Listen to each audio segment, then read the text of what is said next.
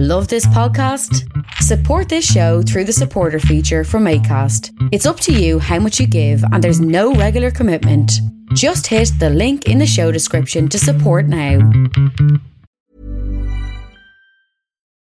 Millions of people have lost weight with personalized plans from Noom. Like Evan, who can't stand salads and still lost 50 pounds. Salads generally for most people are the easy button, right?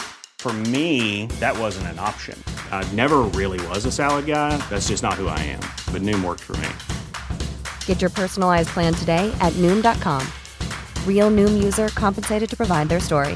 In 4 weeks, the typical Noom user can expect to lose 1 to 2 pounds per week. Individual results may vary. Hey, it's Danny Pellegrino from Everything Iconic. Ready to upgrade your style game without blowing your budget? Check out Quince. They've got all the good stuff, shirts and polos, activewear, and fine leather goods, all at 50 to 80% less than other high-end brands. And the best part? They're all about safe, ethical, and responsible manufacturing. Get that luxury vibe without the luxury price tag.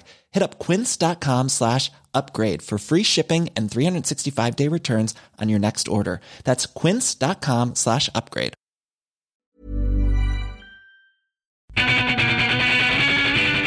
Creative Control with Vish Khanna.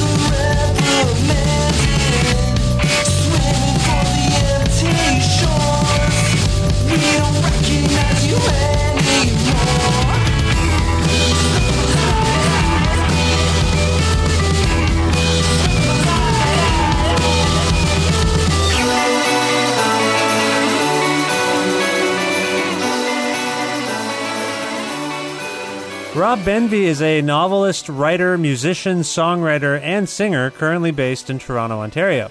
Raised in Halifax, Nova Scotia, Benvie has published 2 acclaimed novels, 2004's Safety of War and 2011's Maintenance, both of which are available via Coach House Books.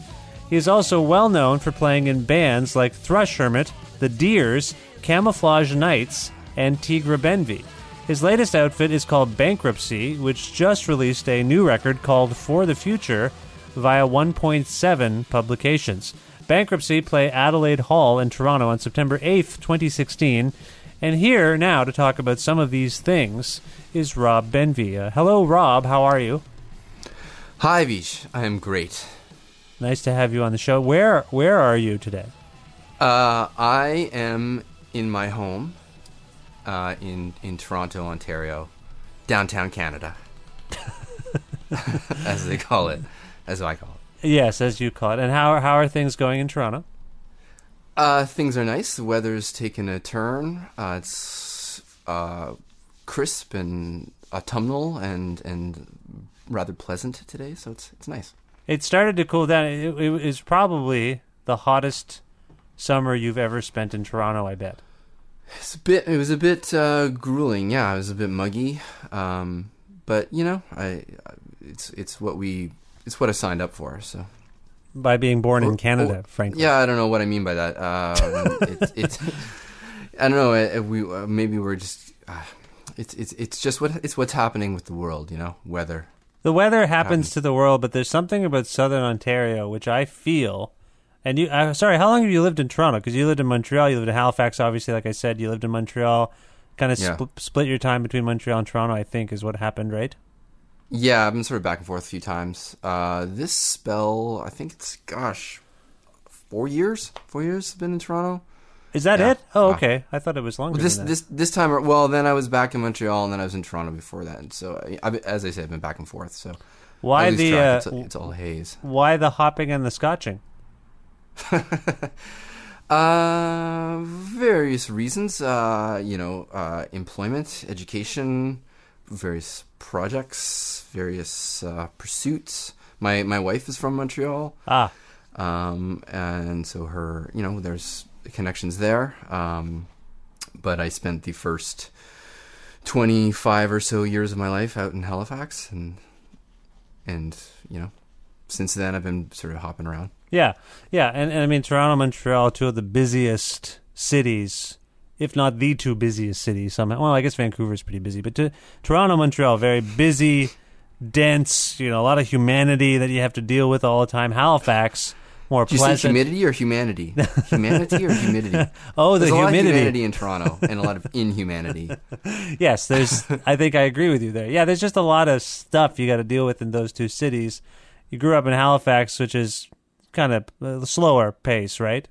Slightly less stuff. Slightly less people. There's less stuff to deal with, but there's still humanity there too.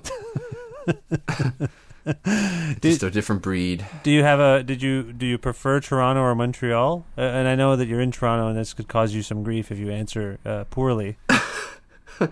I like them both for different reasons. I'm a city guy. I like living in the city, so I like being, kind of in the. I like the noise, and I like the density of living in Toronto. So it appeals to me. I like riding my bike. I like, getting yelled at. It's good. Okay, so Toronto. Okay, that's good. Most people who live in Toronto and end up on this show tell me they really like living in Toronto. Very few people will tell me they don't like it. They like. Well, there's things to dislike as well too. I mean, don't get me started. But there's lots to gripe about too. But and there's probably the longer. For a long time, I denied even giving a gosh darn about the city. I was kind of like, I'm just here for logistical inconvenience sake, and felt no sort of personal connection to it. And so, when discouraging things happened, or controversy with mayors or certain celebrities, I would sort of roll my eyes and go like, oh, Toronto people, like.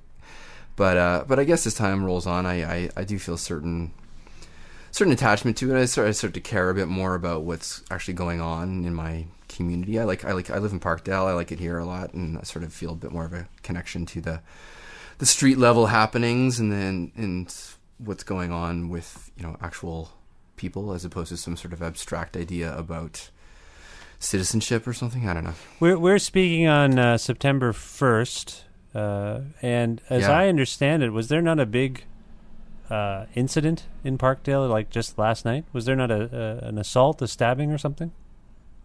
I don't know. Okay, well, you're guessing my. You just mentioned that you're really connected to the streets and what's going on in your community. I thought that was a big. Someone was periscoping it. I saw on Facebook they were periscoping something. Clearly, my connection isn't as deep and profound as I claim it is. I guess I'm not even aware of violence at my front doorstep. That's fine. So, you're probably, or maybe I'm just completely numb to everything. Who knows? It could be that you're the perpetrator. Frankly, I mean, at this point, this could be all a cover story. Exactly. Yeah. You're into or countless scenarios come to mind, but I think that's fine. I like that you said that you didn't want to gripe about stuff, because I think of you, and you can forgive me if this is incorrect, but I think of you as kind of like an eagle-eyed, observational guy that, like in your music, in your work, in your writing too, you seem like a somewhat pessimistic fellow, and I don't know if that's an incorrect assessment.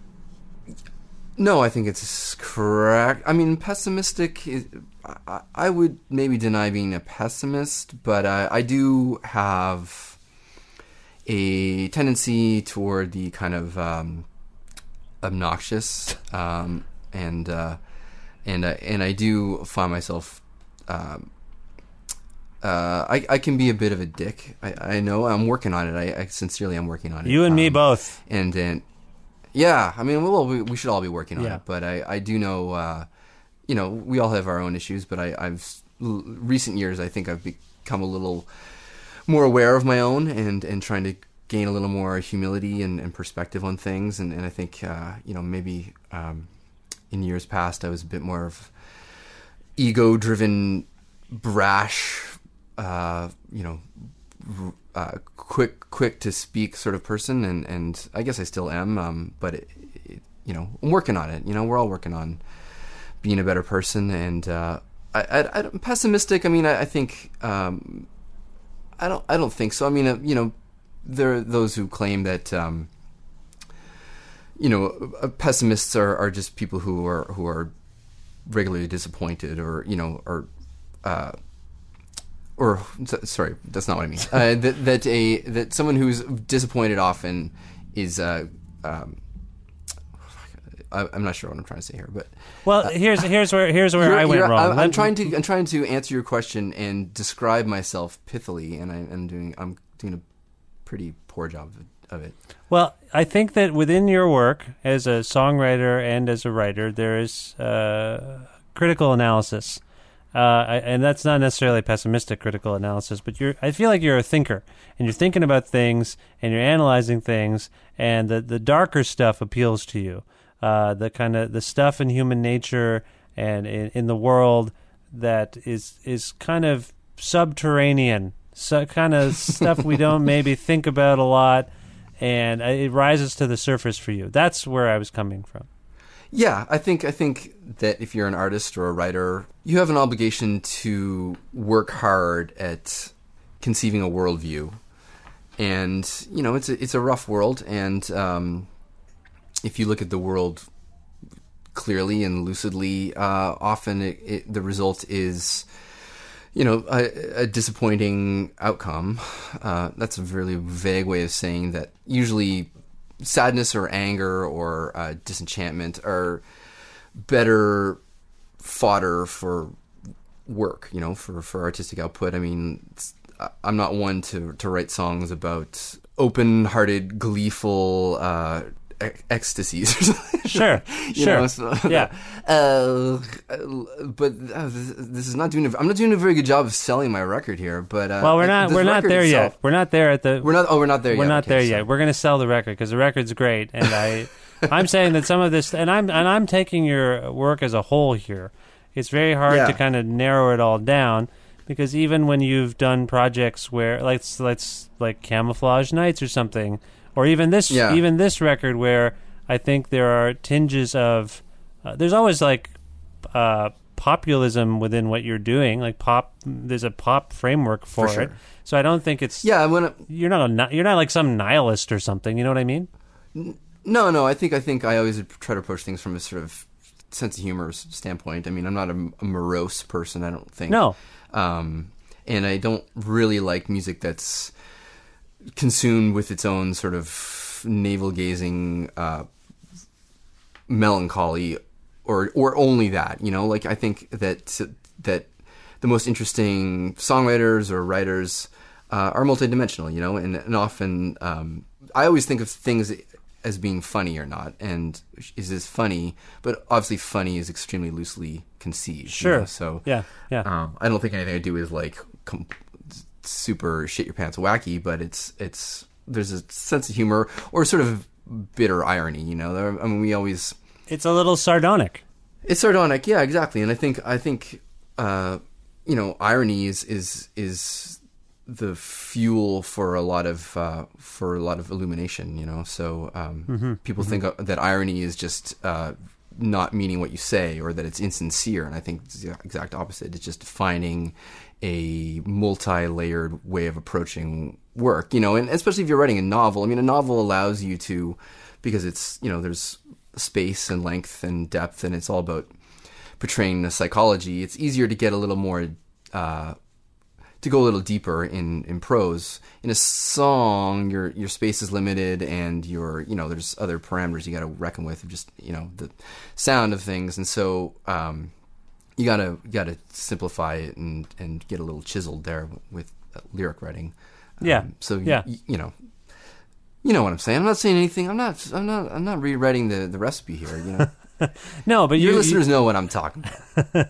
I feel like you occupy an interesting space, and I want to ask you about it because you have balanced songwriting. As you say, there's a lot of, in some ways, there's some spatial considerations in songwriting that you don't necessarily have to consider as a prose writer, as a novelist. So before Bankruptcy, before this record, I maybe missed some stuff that you were up to on your own, but it seems like it's been a little. I'm sorry, I got kids. I don't have time for everything anymore. I do. I love you, and I wish I knew everything you did. And it's hard to. You're also prolific. It's hard to keep up sometimes. Anyway, my point. My point here is your balance writing with music, and I think that's interesting. Yeah. You've got the two modes, and one you can kind of go off and. There's obviously editing and chiseling that goes along with writing and drafts and all that stuff too. But what about that? Do they feed into one another? Do you find that you are in a place where like the songwriting and the prose writing are kind of intermingling in your mind?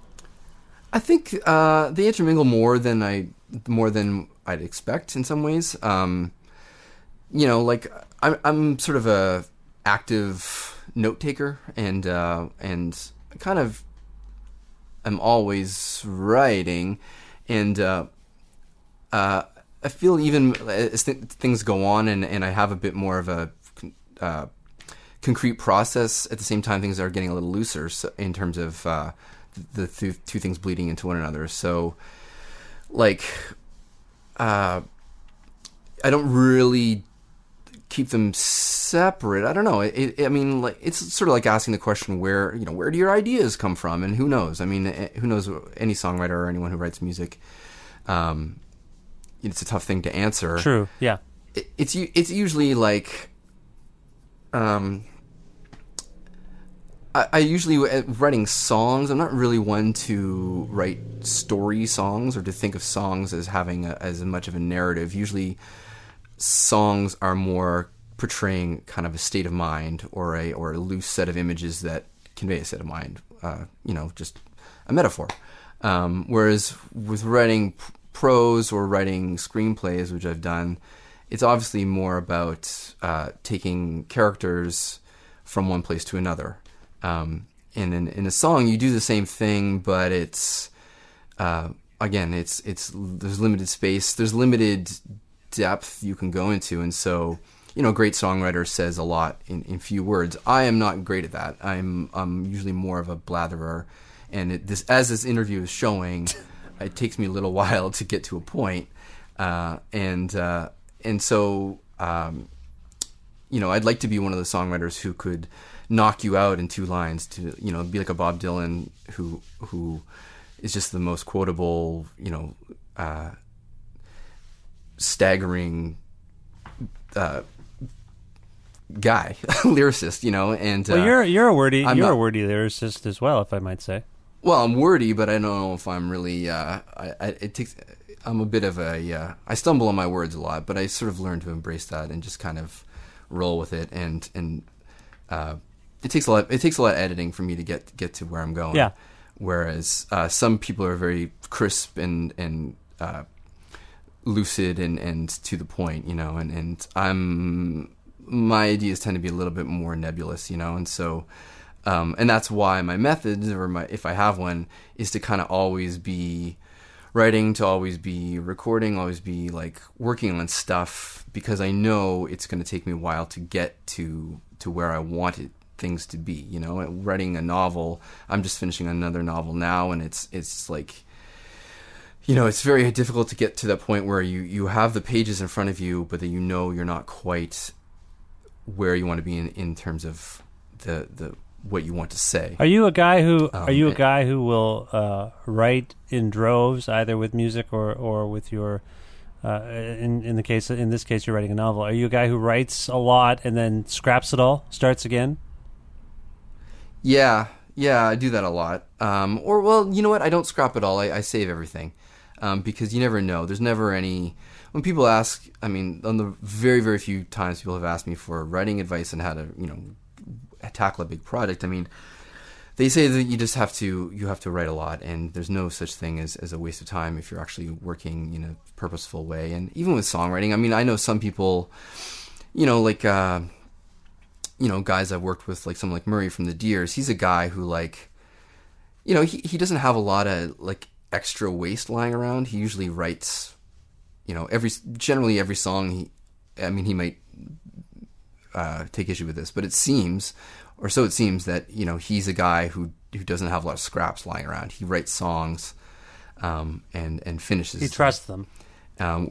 He trusts, yeah, and he has a method, and it's like, he doesn't sit down and start tapping away at something until the song has been in his head for a few days, or so he says. I mean, whether or not that's part of his fucking mystique or not, I don't know. But whereas I'm a kind of guy who has 8 bazillion half-finished files on my computer with stupid names and a million different things in different states of finishing, and has a very insane system of cataloging all these parts of things, and then eventually whittling them down and bringing them together is part of it.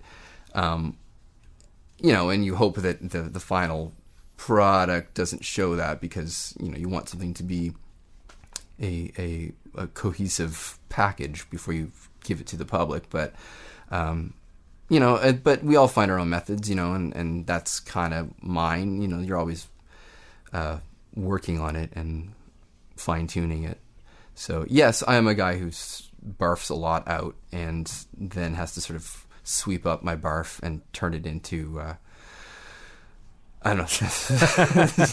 That's getting to kind of disgusting metaphor. I don't know if I want to delve too much into barf, but there's a lot of barfing going on. A lot of symbolic barfing. Not. You have a song called "Barfed Up Candelabra," which I do. It's just a theme with you. You think of things as being. That song's a bit. It's sort of a bit like that. That song is a bit of a sort of a vaguely conceived sort of inventory of a few years of my life that were just utter chaos, and I was living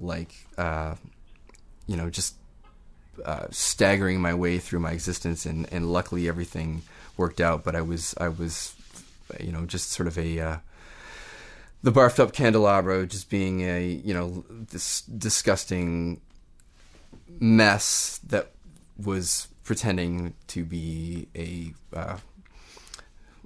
some sort of glamorous or interesting external sight that was in truth rather revolting. So that song was a bit of a heart wrencher for me, but okay, there it is. Right. No, I mean, hey, but it's a rocker, there's the irony. It's like you take the song that's the most meaningful to you and you make it the most goofy fun song. So yeah, that's a good way. That's sort of a way, I think, of dealing and coping with such things. Yeah, nothing more boring than to be one-dimensional, so I like it when a song can do a lot of different things at once. No, I can appreciate that. Now you are clearly balancing your music and your writing. You mentioned you're working on a novel, but let's talk about Bankruptcy. Where did this band sort of come from? Let's get specific, because I'm losing the plot here. So let's get specific. Well, come on, these aren't easy questions. You don't know where I'm coming from. You're on your. I'm going to keep you on your toes. I should have prepared. Yeah, exactly. You can't prepare. It's a conversation. It's just a normal human conversation that has the weird. That the people are going to hear it. That's the only difference, really. And I know you know me, and I know you're going to see through my charade if I. But I'm not. Wool over your eyes. Not in this context. I don't. I am also. We don't know each other. This is the thing. We both know someone's listening. So in a weird way, we can't it's feigned intimacy. Like I think Yeah. I think we are having a frank conversation here, but I think it's colored a little bit by the fact of the context, So I'm not going to shoot holes through your ideas and answers. I think it's going well. I think it's going great. I'm learning things. Before you called me, I was the only thought I had was don't babble aimlessly as I tend to do, and I'm already doing that. But that's what a conversation is. That's what a conversation is. And don't worry about it. I mean, they're big picture questions too. Like so when you say let's get specific, I think hopefully now the pressure's on. You got to do really well with this answer because I've asked you a very specific, easy. This is a fluff softball question. Tell me about your band Bankruptcy. Where did it come from? Oh, well, where did it come from? A few years ago. Well, the individuals in the band are myself, Rob, my old dear friend Wayne McPherson. Do you know Wayne? You must know Wayne. Do you know Wayne? I know of Wayne. I don't know if I know him personally. Yeah. I mean, you got to know of Wayne, but yeah, Wayne is a longtime friend of mine and a guy that he is from out east as well, and we've had many musical intersections over the years. Going so far back as even in the old Thrush Hermit days, he used to go on tour with us and stuff, and he was kind of he had a few bands out east, but he had a really great band called Teen Wolf that were way ahead of their time, unfortunately ahead of their time. So he and I have always rocked out together in a kind of leisurely fun way, and we're good pals. And we actually had briefly had a band together in Toronto years and years ago called Free School. Okay. And got so far as played a couple shows and stuff, but it sort of died out. But anyway, so he's a dude that I've always liked rocking out with, and we have similar taste, but not. He kind of keeps me in check because he's a little more, I think, grounded than I am. So Wayne and I, and also on drums is my pal Jeff Luciani, who also plays sometimes with the Deers. Okay. So that is a band that he and I were both in. So long story short is I wanted to start a new band that would both be musically exciting. I specifically wanted to be something that would be fun to do live from years of bleeps and bloops and laptop garbage and trying to get things off the ground and sort of getting more and more away from live performance. I really was like, I want to start a band that kicks ass live, and it's a rock and roll band in a sort of not retro way, but in a semi-traditional way, if you catch the drift. That would be people in a room working on songs. We make records, but we also go out and play. And so the three of us, so Luch is a great drummer, and Wayne, my dear friend, I recruited them. I had a zillion songs, and I sort of sifted through a million of them and came up with a dozen or so. And I said, okay, guys, this is going to be our record. Let's learn these songs. Let's do it quickly. We learned a bunch of songs, went into studio, did most of it ourselves at home, super scrappy, zero budget. And then have since we recruited a guy named Mike Small. Do you know Mike, who for years was in the band called the Mellow Grove Band? Absolutely. He's a good man, that Mike Small. Yeah, a great band. And a dude I sort of knew around town.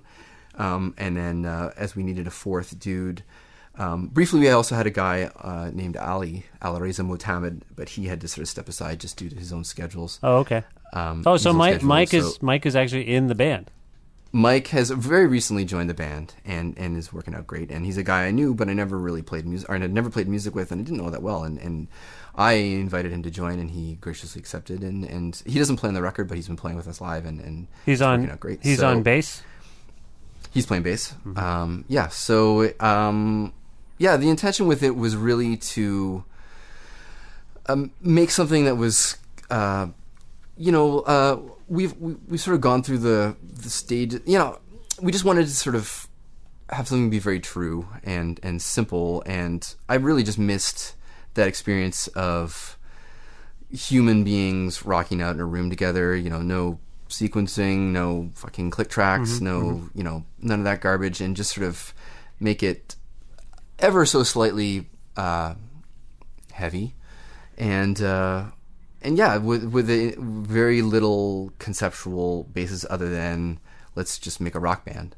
And it's sort of my baby, but it's gradually becoming more and more of a kind of democratic operation. And so that's what I'm liking. So it's probably it's the most fun I've had playing music in a while. And I think, it's contagious, and I think people will sense the joy, and we made the record, and I didn't even think of any kind of conceptual fabric tying it all together, but it sort of came together in a very unexpected way, that there's this profound optimistic feeling in a lot of the songs, not all the songs, but there are themes that bring it together. So. Yeah, like on the Bankruptcy Bandcamp page for a bio, you've listed relevant key terms, both sonic and thematic, and the thematic ones in particular caught my attention, and they are as follows: anxiety, addiction, malaise,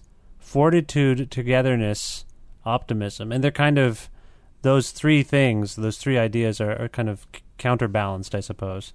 Yeah, I think it's kind of getting through the tough stuff to get to what's more important, and to me, music serves many roles and purposes in our lives, but there's this togetherness is an important thing, and the sort of communality of people playing music together is something that gets easily lost, and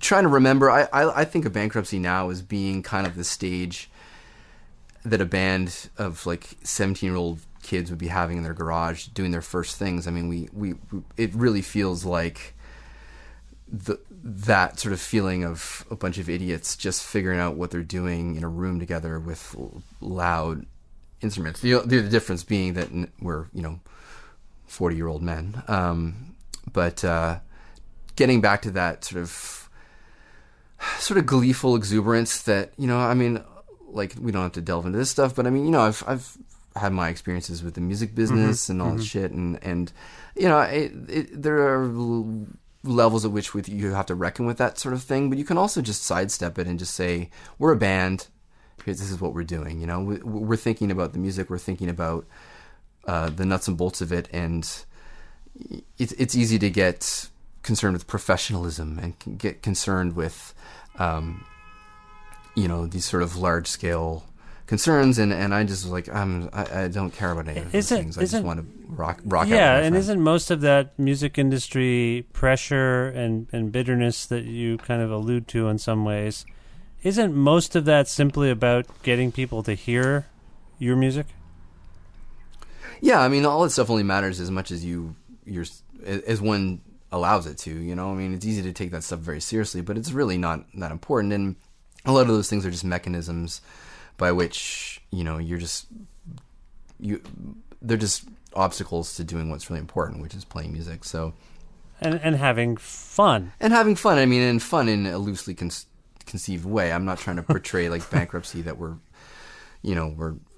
like Blink-182 or something. Like it's serious music done in a serious way, but I think there's exuberance to it, and that's what I say about fortitude and optimism. Those are ideas that power you, and my favorite bands, or some of my favorite bands, you can feel that propulsive energy. If you think of a band like The Clash, who are one of my models for what a band should be, they're like, even when they're kind of corny, there's that deep energy of just like, they used to say, The Clash, they used to call themselves, we're the only band that matters. And I always thought that was a pretty badass thing to say about your own band.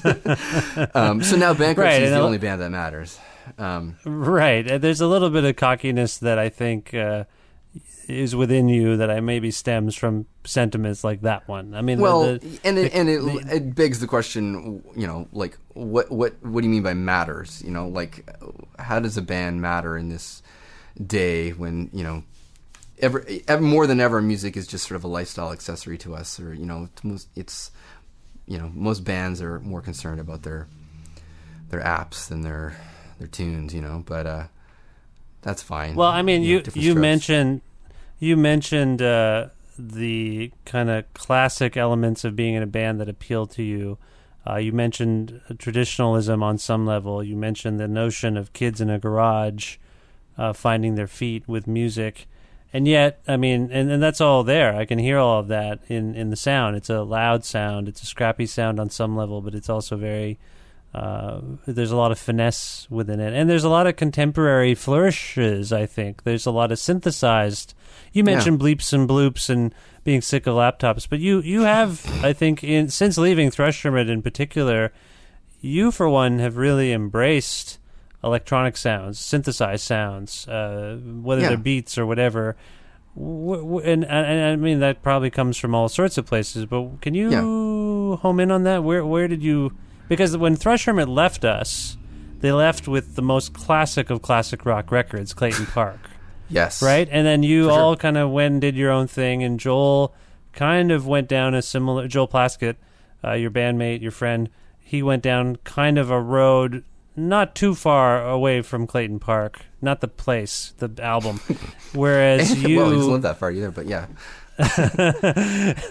But you did start to, in turning inward a little bit and making a name for yourself, I think the tools at your disposal to do that were laptop kind of technology, so to speak, right. like synthesized sounds.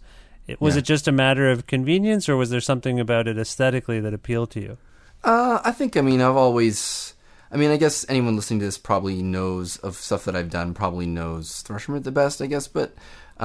you know, when I was in my earliest days wanting to make music, I was just as much influenced by non-guitar music, you know, like electronic music or rap and dance music and stuff, you know, like as all of us are. I mean, like... You just listen to the album? I mean, my aspirations were never limited to one specific thing. But when I was a teenager, that was certainly the focus. I mean, I loved classic rock. I loved punk rock. I loved, you know, mainstream rock music too. So, and it was just sort of easier to do, I think, at that time. But I always wanted to dabble with gear and sounds and things. So, as anyone would, I'm not trying to say like I was, you know, ahead of my time or anything like that. But no. But you are probably. I'm a fan of The Clash. You mentioned them. You're probably a big fan of the triple record Sandinista, aren't you? That is my favorite Clash album. I love it. I say the same thing to my friends, and they're like, "What are you, nuts? Like London Calling or whatever?" And I'm like, "No, I think Sandinista is the best one." I think so.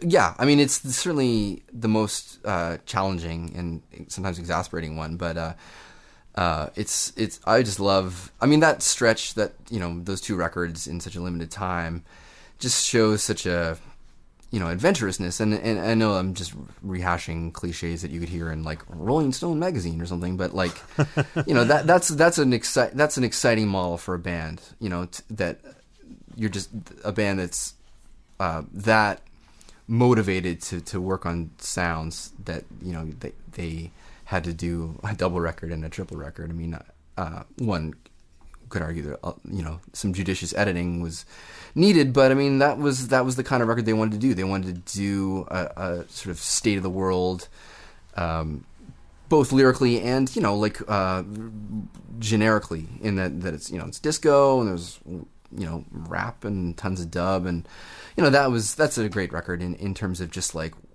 holy moly, here's what a band could be.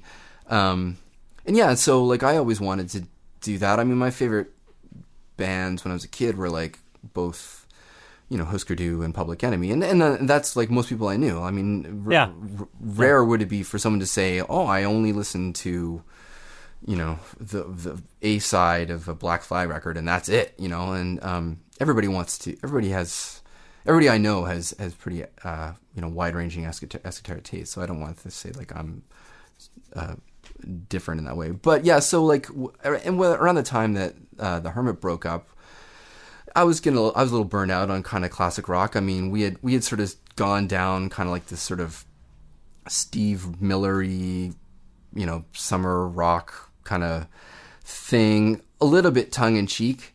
And then next thing you know, we were actually that band. We were kind of doing it for real, which was fun. And it was fun. And also, you have to think at the time, I mean, that's sort of the end of the 90s, early around 2000, where everything, the climate was like gloomy electronic music, or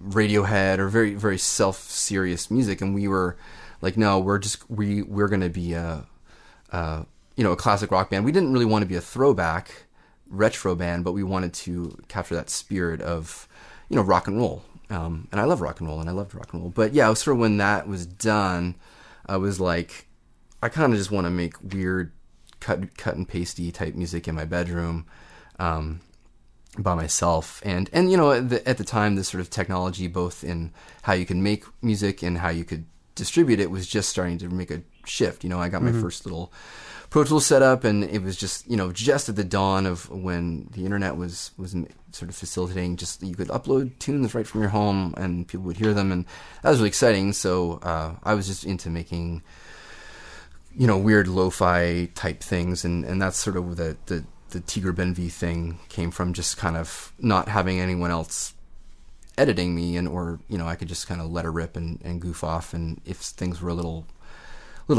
shitty, then they could be intentionally shitty, and which I still like.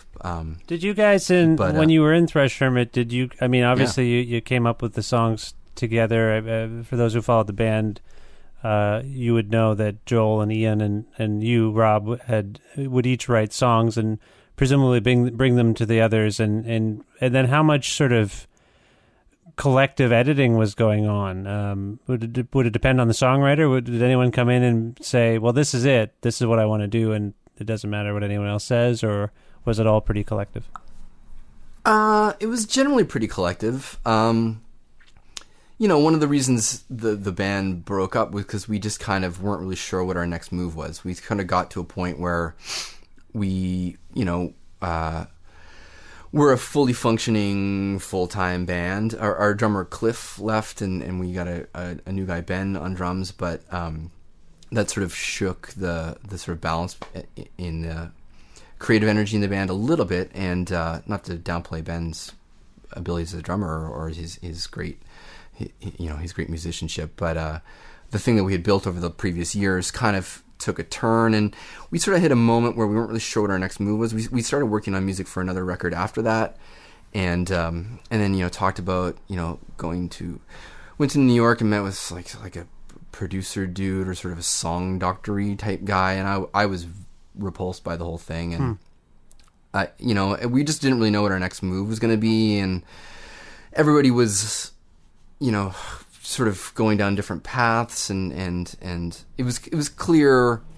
And again, I don't want to make this sound. This was a long time ago. This is what, 17 years ago, 99. Yeah, it was a while Yeah. ago.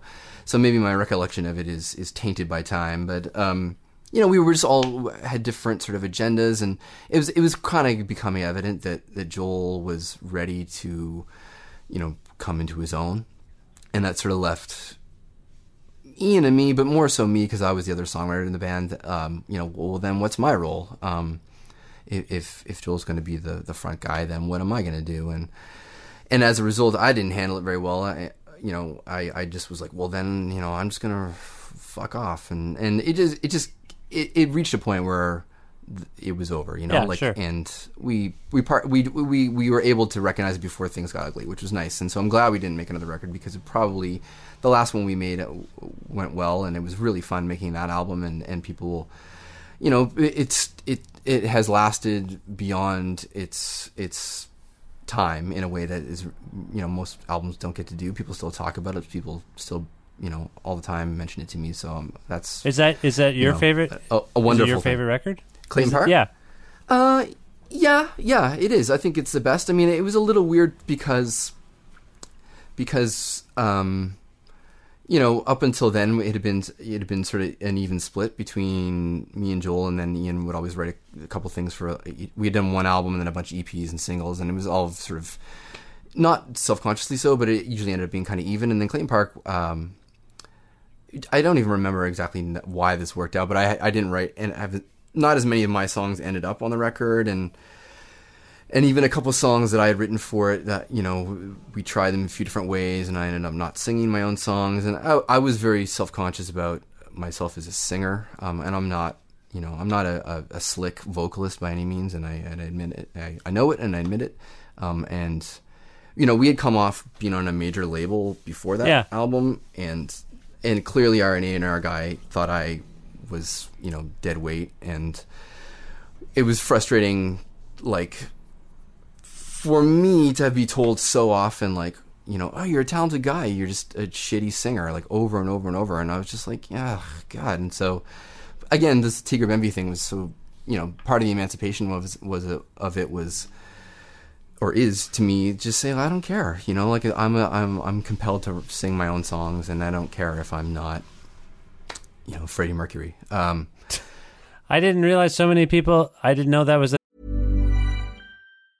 Wow. Nice. Yeah.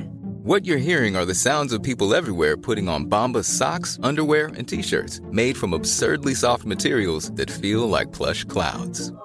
Yeah, that plush. And the best part? For every item you purchase, Bombas donates another to someone facing homelessness. Bombas. Big comfort for everyone. Go to bombas.com/ACAST and use code ACAST for 20% off your first purchase. That's bombas.com/ACAST. Code ACAST.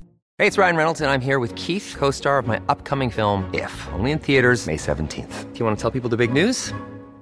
All right, I'll do it. Sign up now and you'll get unlimited for $15 a month and 6 months of Paramount Plus Essential Plan on us. MintMobile.com/switch. Upfront payment of $45 equivalent to $15 per month. Unlimited over 40 gigabytes per month. Face lower speeds. Videos at 480p. Active Mint customers by 531.24 get 6 months of Paramount Plus Essential Plan. Auto renews after 6 months. Offer ends May 31st, 2024. Separate Paramount Plus registration required. Terms and conditions apply if rated PG. the thing. People criticize your singing. I did not know that. It's been kind of, well, I'm not trying to do, no, see, now we're getting to specifics, but, no, it's been sort of an issue for me as a musician for my whole life. I mean, I'm not an amazing singer, but, a little pitchy, but, well, you're a very distinctive singer, I'd say. Sure, yeah, it's not for everyone's taste, but, who's it? I mean, people, when I worked at, CBC Radio 3, where Joel Plaskett's very popular, there was a whole wave of people that just talked about how much they couldn't handle his singing, which I think he's singing? Yeah, and I think he's a really gifted, he sings. Oh yeah, he sings high. He knows what he's doing with that thing. Yeah. So I think it's just your band. No one likes the singing in Fresh Hermit. That's what it is. I take it. I take it as a sort of somewhat of a badge of honor if my singing voice, exasperates people. I don't want to sound like some boring ass beige guy on the radio. Sure. I like to. My favorite singers, again, like someone like Joe Strummer, or some of my favorite singers were not the most polished vocalists. So. Well, it's hard to anyway. So I had a bit of a complex about that, but I'm good. I'm over it now. Okay, well, it's all interesting to hear. I hadn't heard this, and I do want to go back to something you mentioned about the band heading in this summery Steve Miller-y thing, because I don't know if we've talked about this before, but I was actually at your Edgefest performance. Oh. Where Thrush Hermit. So this is summer of 1995. Sloan curates this local Toronto radio station that called themselves The Edge. Had this festival, and I guess it maybe still happens. I don't know. Anyway, it was at the Molson Canadian Amphitheater, and Sloan curated the whole day. It was fantastic day. And you guys, this was kind of like Sloan kind of had all these. They had this label. They have this label, Murder Records.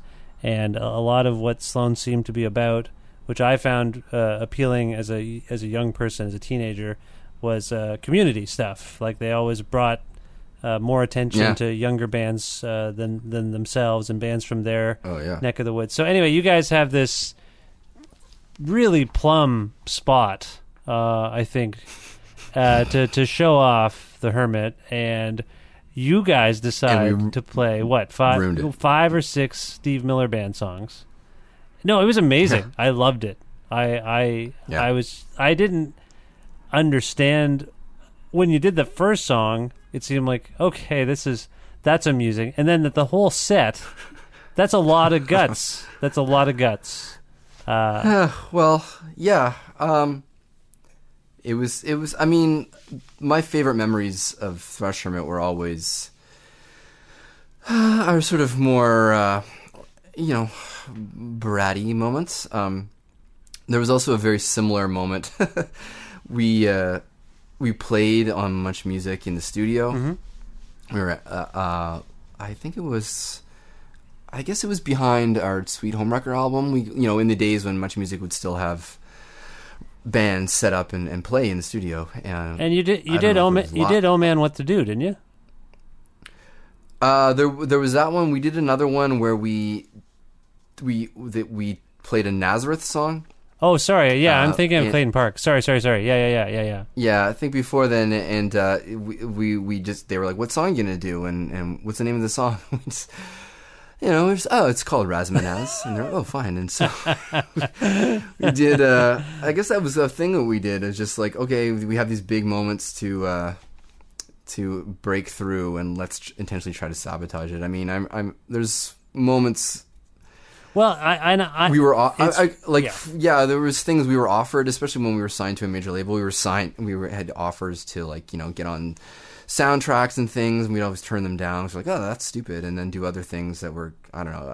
It didn't seem, in retrospect, I don't know if there's any rhyme or reason to it, but we never liked that sort of professionalism, that careerist attitude that a lot of bands had. We were in it because we wanted to crack each other up. And the Steve Miller thing was an example of that, where we were just like, we're going to go out and play this festival. We're just going to be one of a dozen bands. They're just going to steamroll everyone, and no one's going to, maybe people might not even remember us. How can we stand out? And at the time we were just listening to Steve Miller's greatest hits in our van a lot on tour, and we were like, man, we should just do all these songs. I can't really remember there was a deeper significance to past that, but it was I guess it was just, we thought it would be funny for ourselves. Earlier in this conversation, you were talking about the relationship between sincerity and irony and how people receive those signals, I guess. Your band, Thrush Hermit, had a really interesting relationship with detached irony, I guess. Like, it was, there was, you guys would travel around with the rock and roll sign, the Steve Miller thing, the Nazareth. There was just this sense of, even like when I think back on the video for your song Patriot, which is kind of really like purposefully schlocky kind of video editing kind of thing happening. There was just, it didn't seem like self-sabotage. It seemed very self-aware of how ludicrous everything was and is. Right.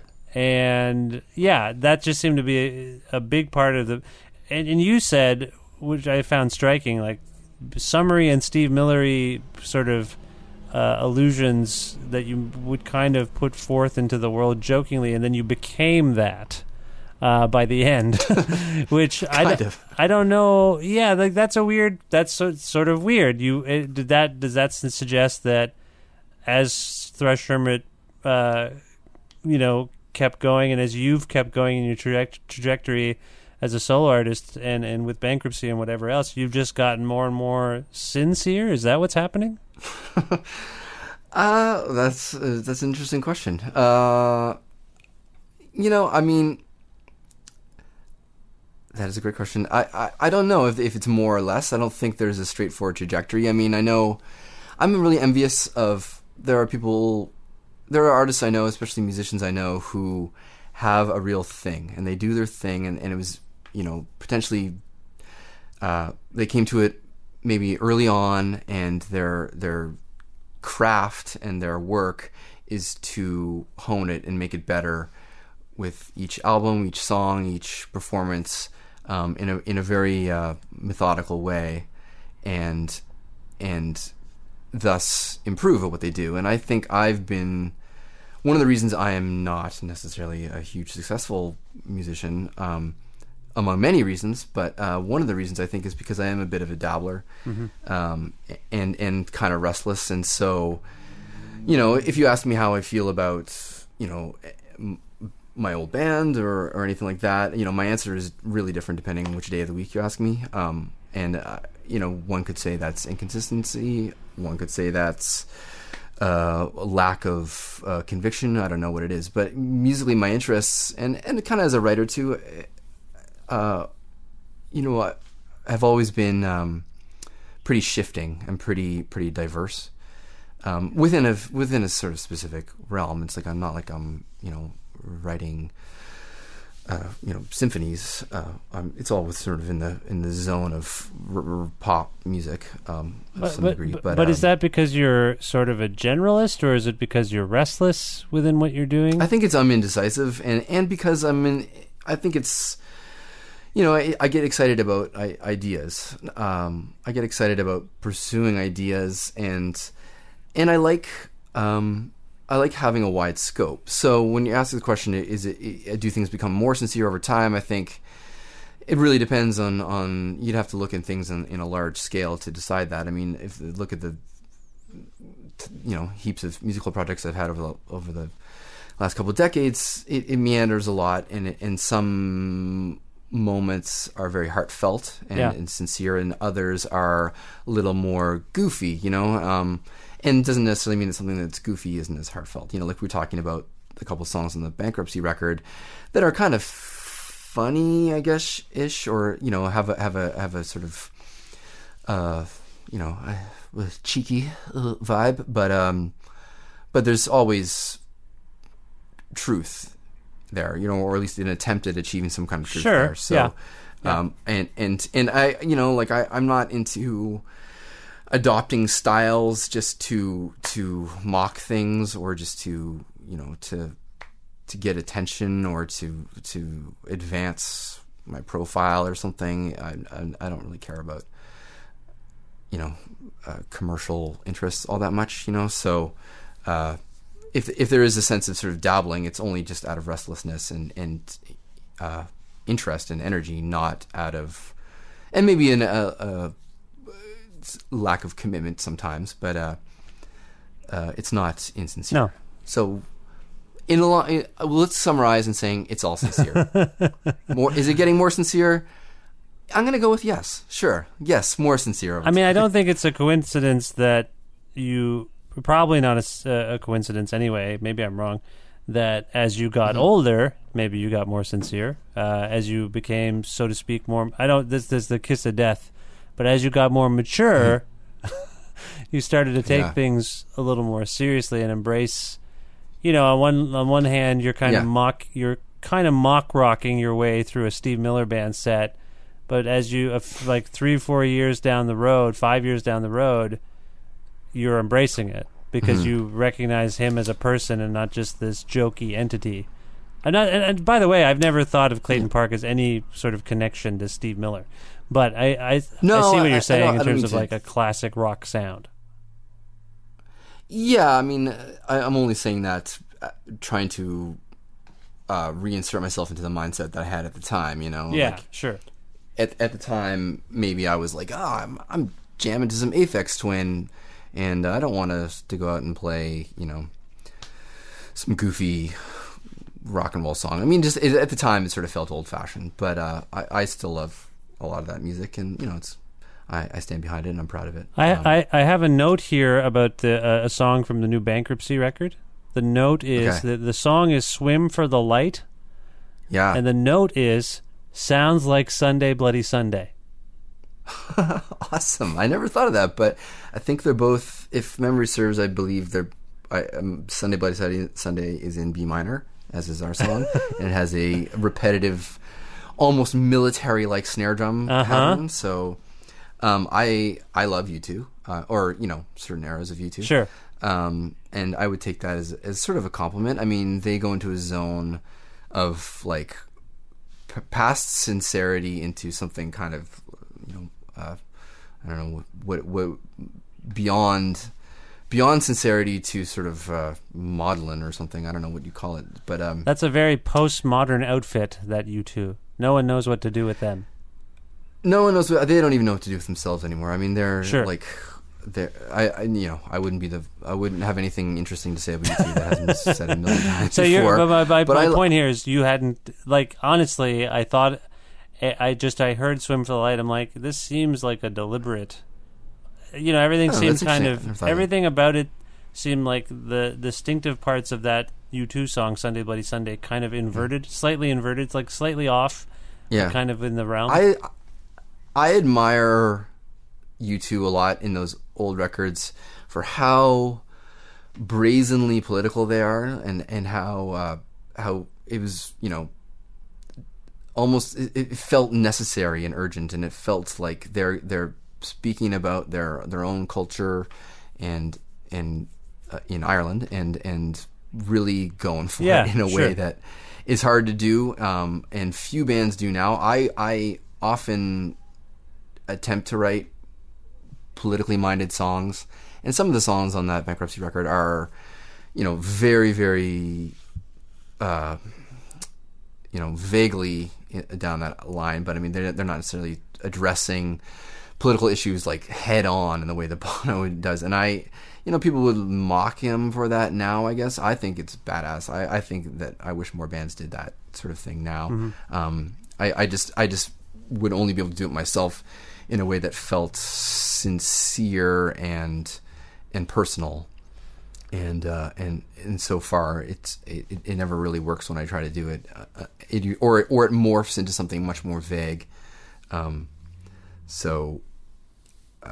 would take equating that with Sunday Bloody Sunday as a total compliment. I think it's a wicked song. Okay, all right. I just wasn't sure. This is just what I heard. Maybe people will hear it and they can figure it out for themselves. Yeah. But you had mentioned that you had kind of made the call. In some respects, you made the call of like, I'm leaving Thrush Hermit. Essentially, if this is the way it's going to go down, and I don't know if that was the nail in the coffin, so to speak. But my understanding is you also made the call for the band to reunite a few years ago. Is that right? Yeah. I guess it was me that.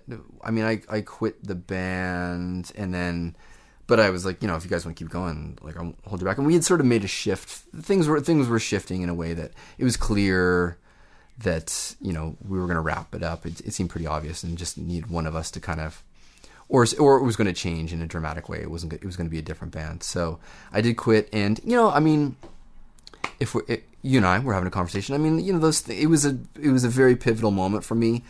Being in Thrush Hermit was like, we started when I was like, or we were in our teens, and then ended. I think I was like, I was in my mid-20s, like 25, I think. And that's a pretty pivotal, meaningful, profound chunk of your life, and I there was resentments that I had about the whole thing, and I like to think they're all gone, but I was an angry young man, angry at a lot of things, angry at not necessarily having to do with that band at all, but lots of things about many things in the world, and had a lot of frustration and a lot of sort of self-directed loathing that I wasn't, or I've had to reckon with, and didn't necessarily channel it in productive, constructive ways or healthy ways. But when we did that reunion in 2009, and it was partly it was my idea. Things had come up over a few times over the years to do something, and a couple times it was sort of under the umbrella of Joel's solo stuff, and obviously me being a dink, I was just like, no, it's got to be its own thing, and the time had come, and there was never any. There wasn't any. Sorry, can you? Rob, can you explain that? What do you mean? But it was going to be under Joel's. Oh, solo? I mean, I could be getting my facts all wrong, but I remember there was one point where Joel was doing a stint in Toronto, and he was like doing a few nights at a bar in Toronto. Horseshoe. Maybe, yeah, I guess that was it. And he was like, "Oh, one of these nights, let's do a Thrush Hermit set." And I was like, "No, I don't want to do it." And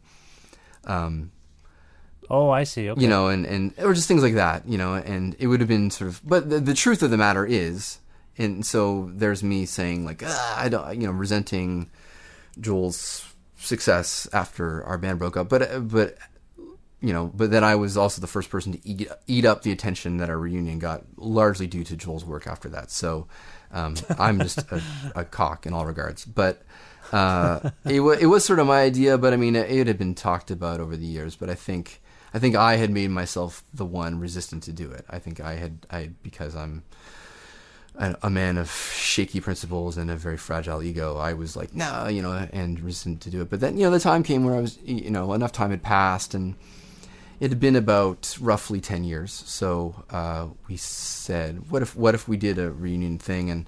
And the response was quick and positive. So so we did that little tour, which, it seems like it wasn't that long ago, but it was like, man, that was like, 7 years ago? So yeah, I didn't realize it was that long ago. It was, yeah. It doesn't feel like it was that long ago, but, so, and it was amazing. It was great. And it was kind of a nice, we played, I felt our playing together was better than it had ever been. And it was all good times. And we sort of designed it to be short and sweet. So the sort of fatigue wouldn't set in that inevitably happens. And the whole thing felt pretty fresh, and it was great. It was awesome. And I mean, but we'd all, remained friends, and certainly Ian and I had made lots of music together in the interim. So it wasn't like we had not seen each other at all.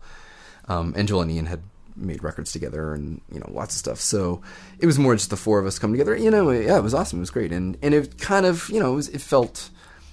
it's nice to, know that the music you made has a life beyond its span. So many, there's a lot of bands out there, a lot of records, a lot of people kicking it that can, and it's very rare that anything goes beyond just, barfing out some tunes and then they evaporate into the waste bin of history, So it's nice that little, that our output as Thrush Hermit has lasted a bit, and a lot of that is, of course, due to Joel has a great career since then, and so people go back and hear what he did before then, and that's obviously a big part of it, and that's awesome. And I mean, he's, I was just out in Halifax a couple of weeks ago, and I hadn't seen Joel in a while, and it was, we just hung out in his record store, and it was just like the old days, except we all have cell phones now, but that's the only thing that's different, really.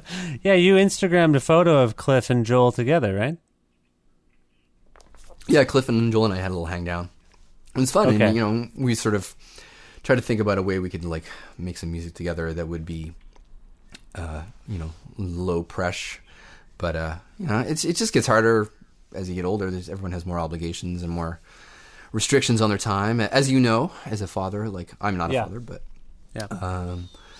It just, it gets harder and harder to find the time to rock out as you get older. So does this stand to reason? You had some kind of conversation in some ways. Does it stand to reason that some kind of configuration or reunion could happen again with Thrush Hermit?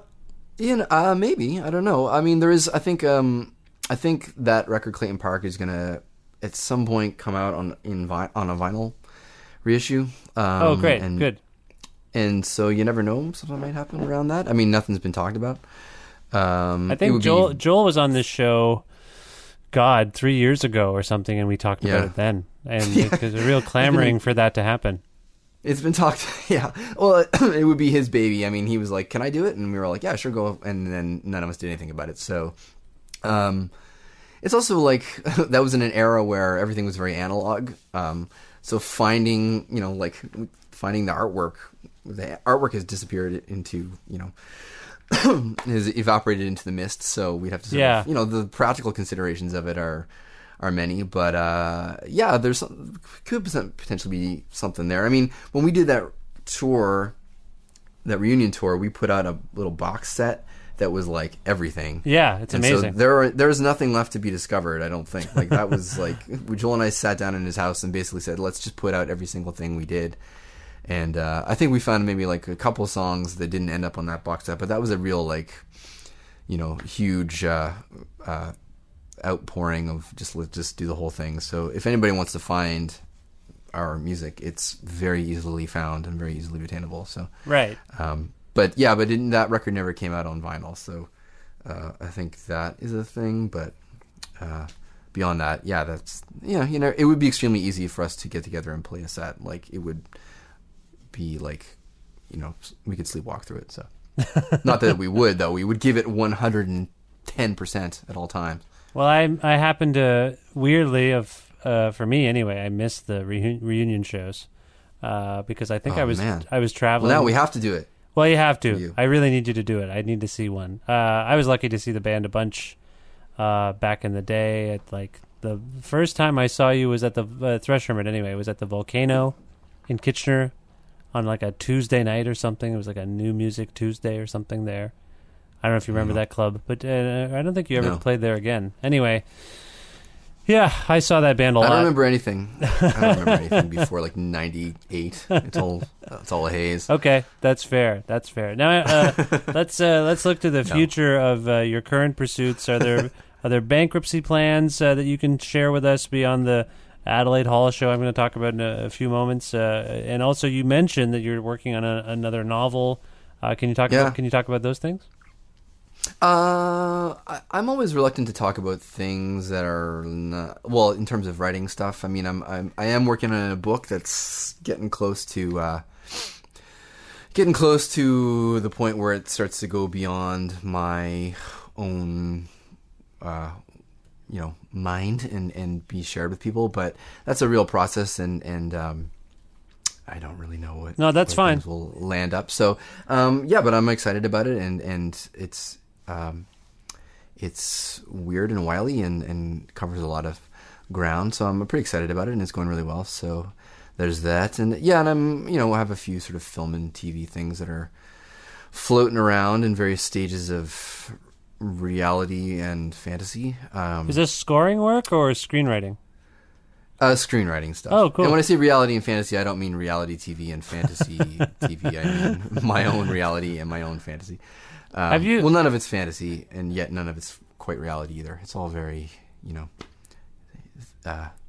it's gossamer. Have you done some? It's coming. Have you done some screenwriting for things we might know?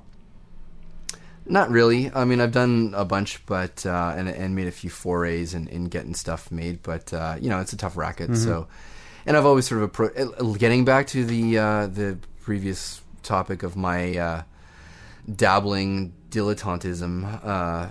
It's something that I've pursued in kind of a light way, but never with a lot of gusto. But there are some things in the works that I wish I could talk about. That are potentially exciting with, maybe names people might know, but I wish I could talk about them, but I really can't. No, sure, that's fine.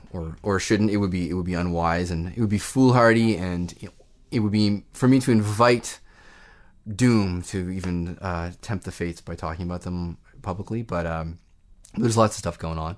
But bankruptcy, yeah, right. At this very moment, I'm pretty focused on that. I mean, this record, I very consciously self-released it. I didn't even really pursue any other angle. Again, sort of trying to get back to that, 18-year-old dudes making their first tape, selling it to their friends kind of vibe, and I like that it's kind of homemade and handcrafted.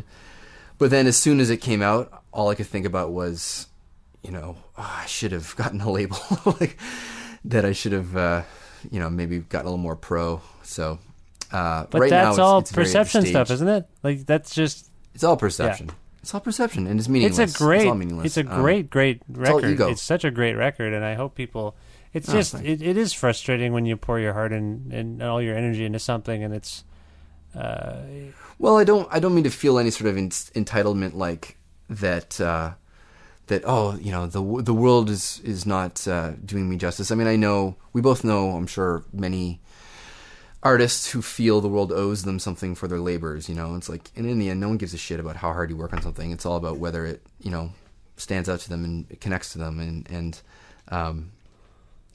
I don't feel that just because you make a great record doesn't mean you deserve great rewards or anything like that. Yeah, so it's true.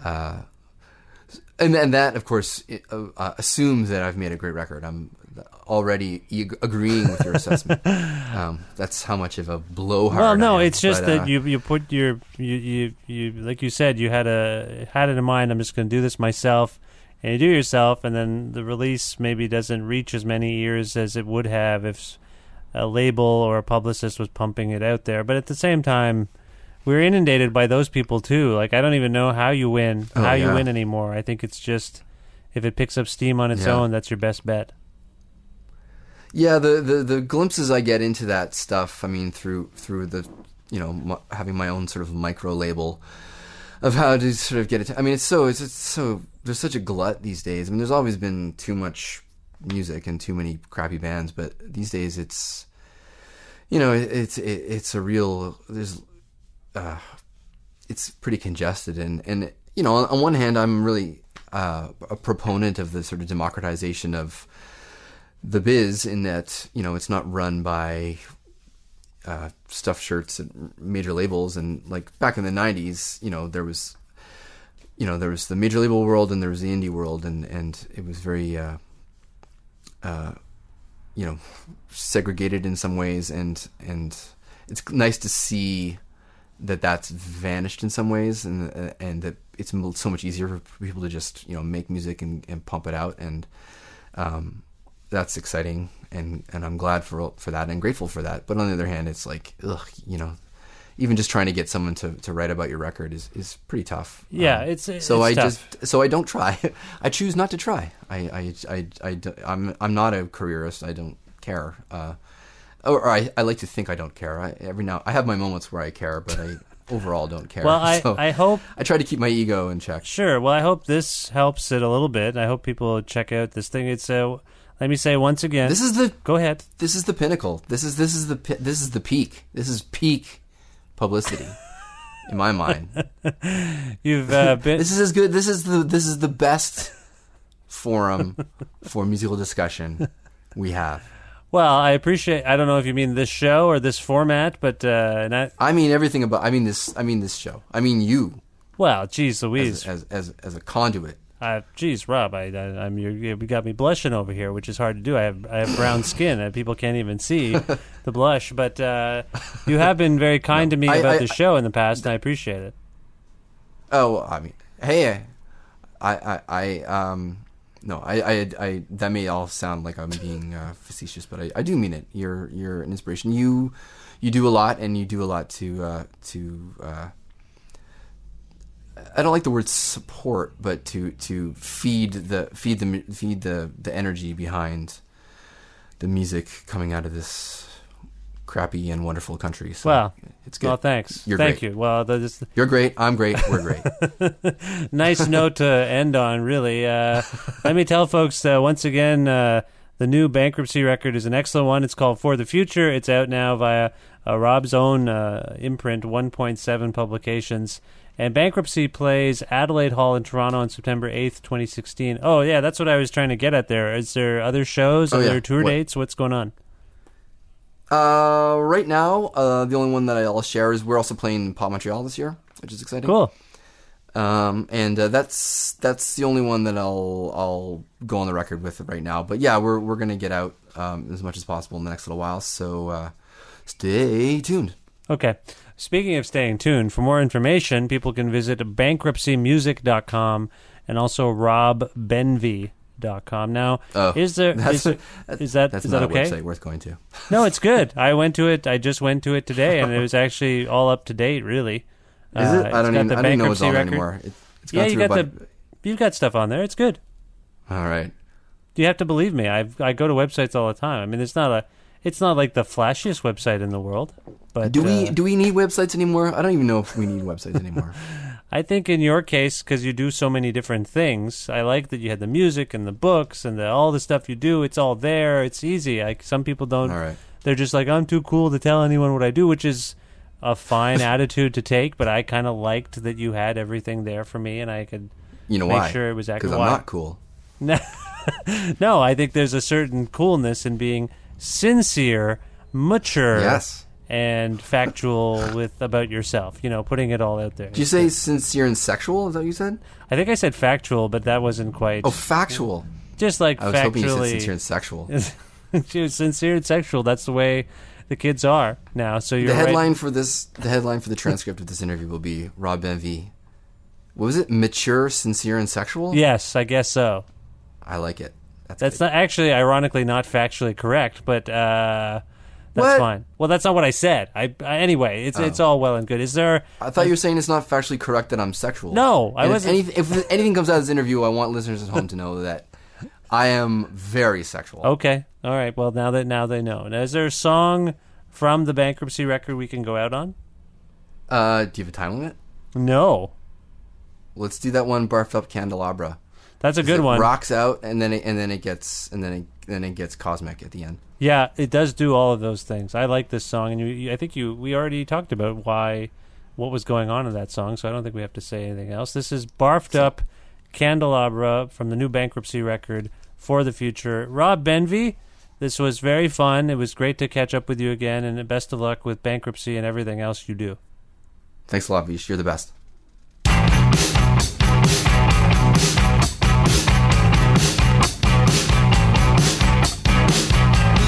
Barfed up candelabra, this Corpus Christi spewing like lava, ever crashing in the simmering waters. Who's been sleeping? I just don't sleep anymore. In the gated suburbs of Nairobi, in the busy team, my soul lonely. See the sufferers shattering slowly. See him weeping, but I can't cry anymore. In the glittering glass, it's good as gone. Where he can't go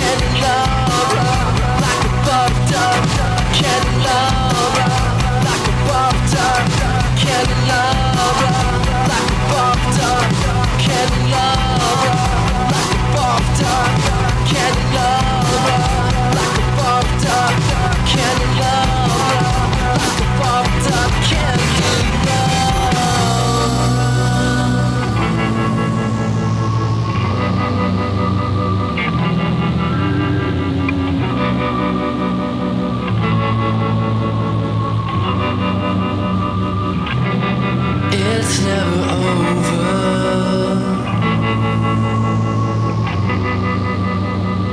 So let's do it again.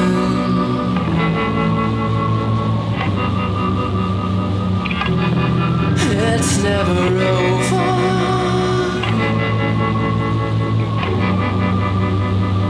So let's do it again.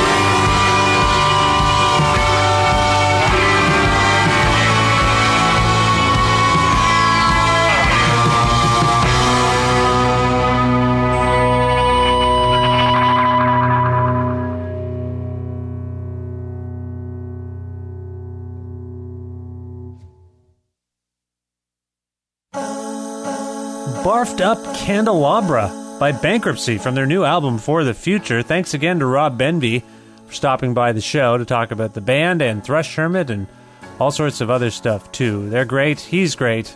Thank you, Rob.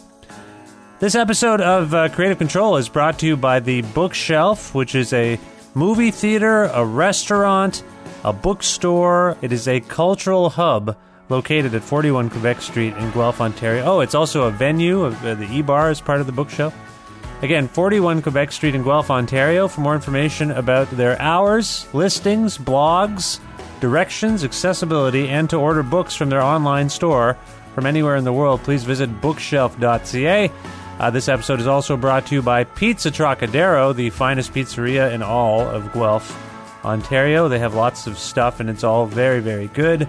You can find them at 7 Municipal Street in Guelph, or visit trocaderoguelph.ca for more information. You can also call them for a pickup or delivery in Guelph at 519-829-2444.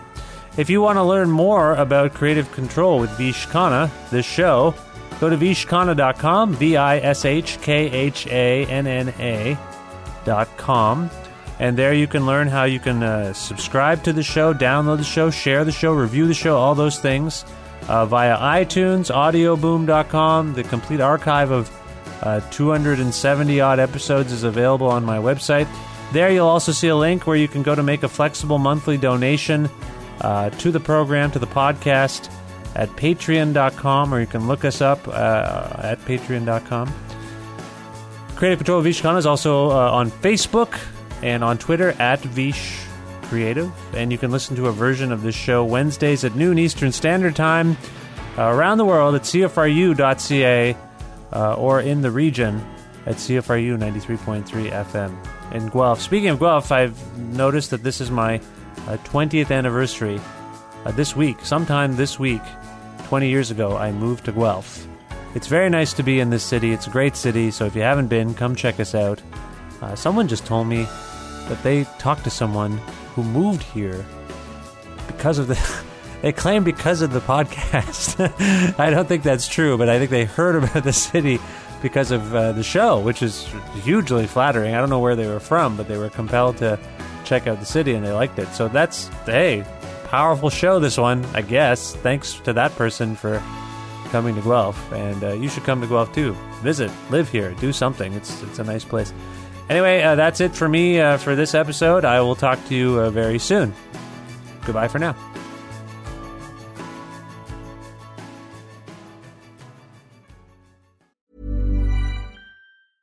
Hey, it's Paige DeSorbo from Giggly Squad. High quality fashion without the price tag. Say hello to Quince. I'm snagging high-end essentials like cozy cashmere sweaters, sleek leather jackets, fine jewelry, and so much more. With Quince being 50 to 80% less than similar brands. And they partner with factories that prioritize safe, ethical, and responsible manufacturing. I love that. Luxury quality within reach. Go to quince.com/style to get free shipping and 365-day returns on your next order. Quince.com/style.